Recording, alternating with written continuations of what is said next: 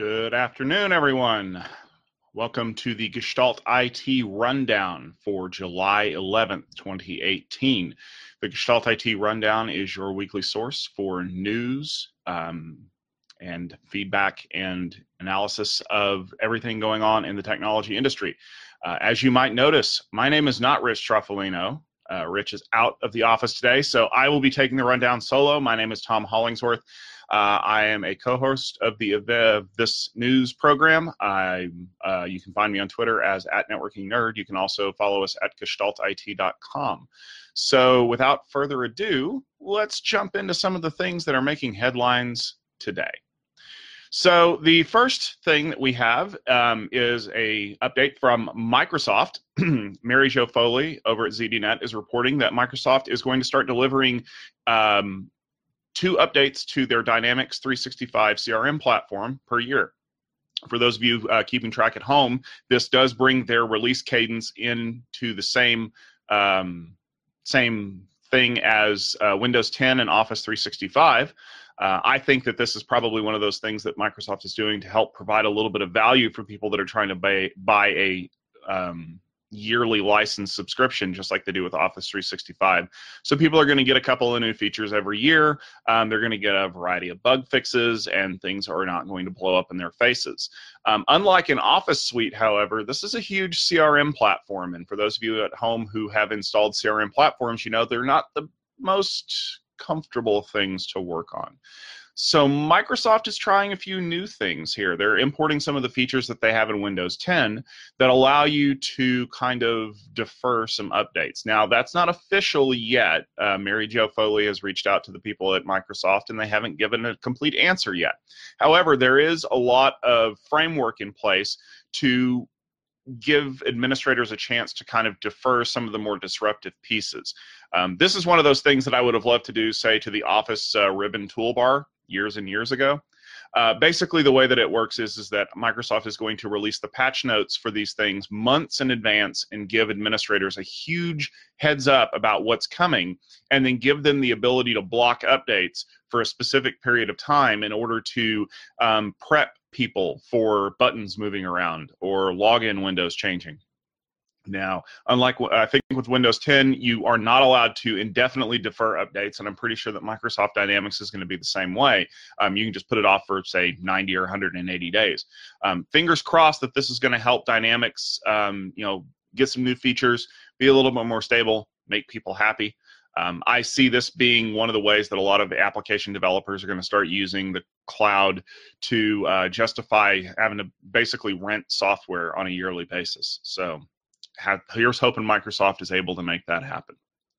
Now, in other chip news, because you know the Rundown loves their chips, there's news out of China that AMD has partnered with a Chinese company to produce x86 chips. They have cross-licensed their Zen platform to a Chinese manufacturer named Hygon. They're making a chip called Diana, which is very similar to their EPYC CPU. How similar, you might ask? Well, the Linux kernel developers have basically said that the only difference between the Diana and the EPYC is the model numbers. They are functionally identical chips. Now, according to AMD, who has cross-licensed this x86 architecture from Intel, they didn't license the chips to China. They didn't sell those chips to China. And this is where it gets a little funny. So as you probably heard on the rundown, when we discussed some Chinese companies in the past, the way that this works is China does not want to do business with American companies in a company that they own. I'm sorry. China does not want to do business with American companies in a company that the Americans own. And likewise, the Americans feel a little skittish about doing business with Chinese in a company that the Chinese own. So what they do is they set up these really weird cross-promotional companies. And so what we've got here is AMD owns 51% of a company called Haiwang Microelectronics Limited. I'm just going to call them HMC so I don't have to keep pronouncing that. Now, HMC makes the chips, and they own the x86 processor licensing. 51% of that company is owned by AMD. So that makes all the clean green stuff on the U.S. side of things number one. Now, HMC works with Chengdu Haiwang Integrated Circuit Design Company, that's Hygon, to make the Diana chip, which is functionally identical to the EPIC chip. Hygon is 70% owned by Chinese company. 30% is owned by AMD. So this means that HMC essentially works with Hygon to make that stuff happen. And that satisfies all the licensing requirements. Intel's not mad at AMD, but now the Chinese have a homegrown source of x86 processors, which is critical according to a lot of Chinese analysts. Why? Because the Chinese feel that having a homegrown x86 platform is their key to succeeding. If they don't get that, they're going to have a lot of problems, because as the trade war starts escalating between the U.S. and the Chinese and more things get put on that restricted or tariff list, you're going to start finding that getting things in and out without paying a high cost is going to be a huge problem in the future. And so this is probably going to be how things go in the future when it comes to doing business with the Chinese. Now, this actually brings up a very interesting point for those of you who have been watching the rundown. How is this going to affect Intel? Because we know Intel's had some issues as of late. They've bet big in a couple of markets and they haven't succeeded. And one of the markets that they haven't succeeded in as much as they would have liked is the ARM market. Are they going to start looking at partnering with a Chinese company to do more ARM development? And could they cut AMD out of the picture and directly license the x86 IP to a Chinese company similar to Hygon using the same process? That will be very interesting to see. Intel's very protective of x86, considering they've essentially built their empire on it. So we'll have to see how that goes. Speaking of Chinese companies, Alibaba Cloud is in talks with British Telecom to partner on cloud services being offered in the UK. Now, this follows a similar agreement that they have in place in Germany with Vodafone. Alibaba Cloud is, according to Synergy, the fourth largest cloud provider in the world behind Amazon, Microsoft, and Google Compute Engine. Sorry, Larry Ellison, Oracle's still not quite there yet. Now, one of the things that analysts have been noticing recently is that Alibaba Cloud has been pulling back from the U.S. market, again, because of those tensions between the U.S. and the Chinese governments, and they've been refocusing to outside the U.S. areas. Now, why is that important, you might ask yourself? Well, as it turns out, for those of you who have never done business with cloud services in Europe, they have completely different rules. Data sovereignty, GDPR. There's a lot of ways that the working in the European market is very different than working in the US market. And right now, a lot of those people are buying their cloud services from Amazon, Microsoft, and Google. And Amazon is the 800-pound cloud gorilla in the market, but you still kind of have to do things Amazon's way. And one of the things is Amazon has a whole bunch of availability zones that are located here in the US. The US has some very interesting rules about the US government's ability to look at data that is being stored in the U.S., even if it's being passed between two companies who are not U.S.-based. And so that kind of scares people, especially if you live in a place like Germany. Germany has some of the strictest data sovereignty laws that I've ever seen.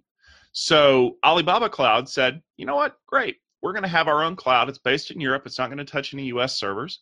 And the way that they're leveraging this partnership is they're going out to the existing telcos, BT, Vodafone. This is exciting news for BT because, let's face it, when's the last time you heard about how awesome and exciting BT was? Same thing with Vodafone. They've kind of missed this cloud shift because, in part, it felt like an existential threat to them.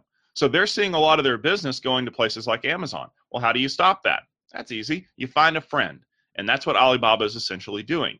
Now, there's some talks and some rumors that potentially BT is going to sell off some of their IT services. Maybe Alibaba is willing to buy them. That could be an interesting transformation in the future. Now, is Alibaba big enough to really lock horns with Amazon? Is anybody really big enough to take on Amazon? That's only something that we can find out as we look through the future and we try to figure out exactly how Amazon is going to be able to compete in markets that are not the U.S. And again, the way things are going in the global trade situation and things like that, that could have a huge impact on the way that things are going. So that'll be very interesting to figure out. All right, that brings us to probably our biggest story of the week. For those of you who are following along at home with some of the more interesting developments coming out of the storage world, you may have heard about a little company called Tentree. Tentry's been around for quite a while. They make some really great products. They've really been big in the virtualization space, and we are 1 year removed from their IPO. So the end of last June, Tentry filed for IPO, and they had a less than successful IPO. Let's call it what it is.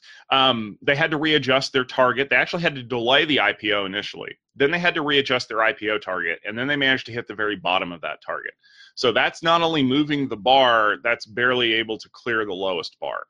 So they raised about $60 million in IPO cash. And when they talked to the founder of Tentry, he was pretty frank about it. He said that Pure and Nutanix took most of the steam out of the market.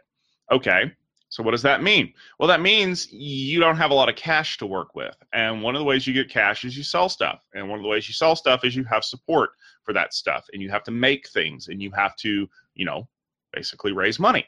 And we found out in a recent quarterly filing that Tentry is in fact not making any money. Their stock has slid to sub $1 levels, which means if you're a fan of NASDAQ, you're about to not be a fan of NASDAQ, because once you've fallen below $1 for a specific period of time, you will be delisted. That's when you get put into the junk stock status. Well, they got the Tentry got the delisting notification, I think about a week ago, because in their latest quarterly filing, they said they did not have enough cash to continue operations through the end of June 2018. That's right. It literally took them a year to go from IPO to insolvent. So what happened is there was a massive round of layoffs. By all accounts, right now, Tentry is down to 20 people, and they're all focused on reorganization because the Tentry board decided to file for bankruptcy on July the 6th. That's right. Last Friday, they said that we can't do this anymore. And so they filed for bankruptcy. And yesterday, no sooner did the ink get put on the contract for the bankruptcy than they were purchased by Data Domain. That's right. Data Domain, for an undisclosed amount, purchased everything that Tentry had left, which from all accounts was really a whole lot of left over anyway. And so now Data Domain owns what's left of Tentry, and Tentry no longer exists effectively.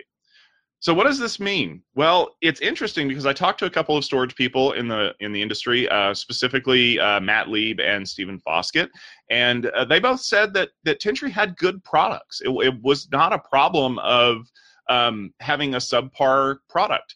The problem is that it was really designed to take advantage of things like vVols and containers.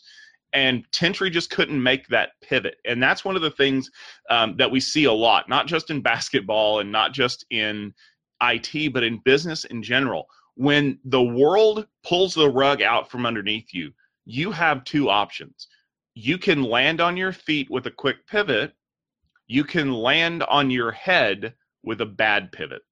And that's kind of where this happened. I feel like Tentry had a good solution, but they just couldn't take advantage of where the storage market was going, because one of the problems that we see, and we see this a lot with companies like Intel, we see this a lot with companies like Cisco and EMC, when you're very, very, very focused on the thing that's making you a ton of money, and someone else develops a thing that is making them a lot more money, you don't really get a chance to move quickly. And then that becomes a huge problem for you, because you're running as fast as you can to catch up to people who are beating you hands down. And you're still having issues with your existing product lines with your customers that are buying those. That was one of the problems that people brought up about Tentry, was that they effectively abandoned their EMEA operations, and now there's a whole bunch of people out there with Tentry arrays who are not going to get support. Data Domain will probably come up with some kind of a solution here. They'll probably offer support on those arrays. They'll offer a transition package to get people onto onto more current supportable hardware. Time's going to tell there. But this is another thing that people in the industry need to be aware of. It doesn't take long for a company to go from top of the world to bottom of the heap. You need to constantly be talking to your account managers. You need to constantly be talking to your support people and your partners. You need to ask them, what's going on? How are things looking? What's the roadmap? Because typically the warning signs are on the wall as soon as the roadmap starts shrinking, and they stop delivering key features, and instead start worrying about getting the money coming in the door every week or every month or every quarter. And that's actually one of the things that's come up here recently with Michael Dell and their kind of going public thing again, where they're actually buying out all of the existing tracking stock from VMware. One of the reasons that I've maintained that Michael Dell went private in the first place is, and he's admitted as much, is that he absolutely hates answering to investors on a quarterly basis. There's one thing that Michael Dell probably hates more than that, and that's being billions of dollars in debt. And so I think that with the Dell situation, what you've got is Michael Dell's willing to take a little bit of investor help on a regular basis in deference to being in debt, or worse, having an activist investor who is going to start dictating the way that things are going to be. I'll try to leave a comment here on the video, but there's actually a really good article that was shared by Stephen Foskett on Twitter about what happens when an activist investor decides that they want a piece of your company. And by a piece, I mean the whole thing. For those of you who are familiar with the company Basho, one of their activist investors essentially sunk that company. And so there was some great discussion that the investor ended up having to pay $20 million to the burned out husk that was Basho because they essentially blocked every funding source and wanted to keep the company for themselves in order to sell it off quickly. So on one side of it, you've got activist investors who basically take over your company, and on the other side, you've got a group of people who have all the best intentions in the world to sell the best product they can, and they just can't capitalize on that. And most companies are going to fall somewhere in the middle. And the question for you, whether you're a buyer or a person going to work for that company, is how do I make sure that I'm going to have something to hold on to in 2 years, in 3 years? And that's research that you have to do and you have to find out. All right, for those of you who are history buffs, today, on this date, in June 11th, in 1804, a man named Aaron Burr had a small disagreement with another man named Alexander Hamilton. Shots were fired. Alexander Hamilton was mortally wounded, later died. Aaron Burr went on to be vilified. He trolled around in history until a Broadway musical was made out of it. So you guys can impress your friends with that fact, that today is the day that Burr shot Hamilton. And I highly recommend you go out and listen to your favorite Hamilton musical soundtrack, or actually, if you can find the Weird Al version, the Hamilton Polka, I highly recommend that one as well. That's just going to do it for today for the solo rundown with me, Tom Hollingsworth. Remember, if you've missed any of this episode, if you've missed any of our previous episodes, our full episodes are available on this Facebook page. We have them available on our Gestalt IT YouTube channel as well. And now we also have an audio podcast for those of you who like listening to the dulcet tones of Rich and I whenever you're mowing the yard or doing the dishes. We have a feed. So just search for the Gestalt IT Rundown in your favorite podcasting app. I highly recommend Overcast. It's one of the great ones out there. Marco Arment does a great job keeping it up. Plus, let's face it, anything that makes me sound faster is a good thing. Remember, you can catch us live here on Facebook every week at 12:30 Eastern Time. We will start the rundown. Rich and I will banter a little bit, and then we'll get right to those news stories that you like so much. If you want to check out more great content, though, please make sure you head over to gestaltit.com. We have a lot of pieces that we write there, not just from us, but from a lot of guest authors. We cover a lot of topics. We talk about SD-WAN. We talk about storage. We talk about networking. There's a veritable cornucopia of information out there that you can use to get ahead in your job and learn a little bit more about the world that you live in. And if you'd like to follow us on Twitter, you can do that. Our Twitter handle is Gestalt IT. There's a lot of great content that's getting shared out there as well. But for myself, for Tom Hollingsworth, for Rich Straffolino, my amazing and wonderful co-host, for all of us here at Gestalt IT, we want to bid you a fond adieu this week, and we hope that you have a super sparkly day.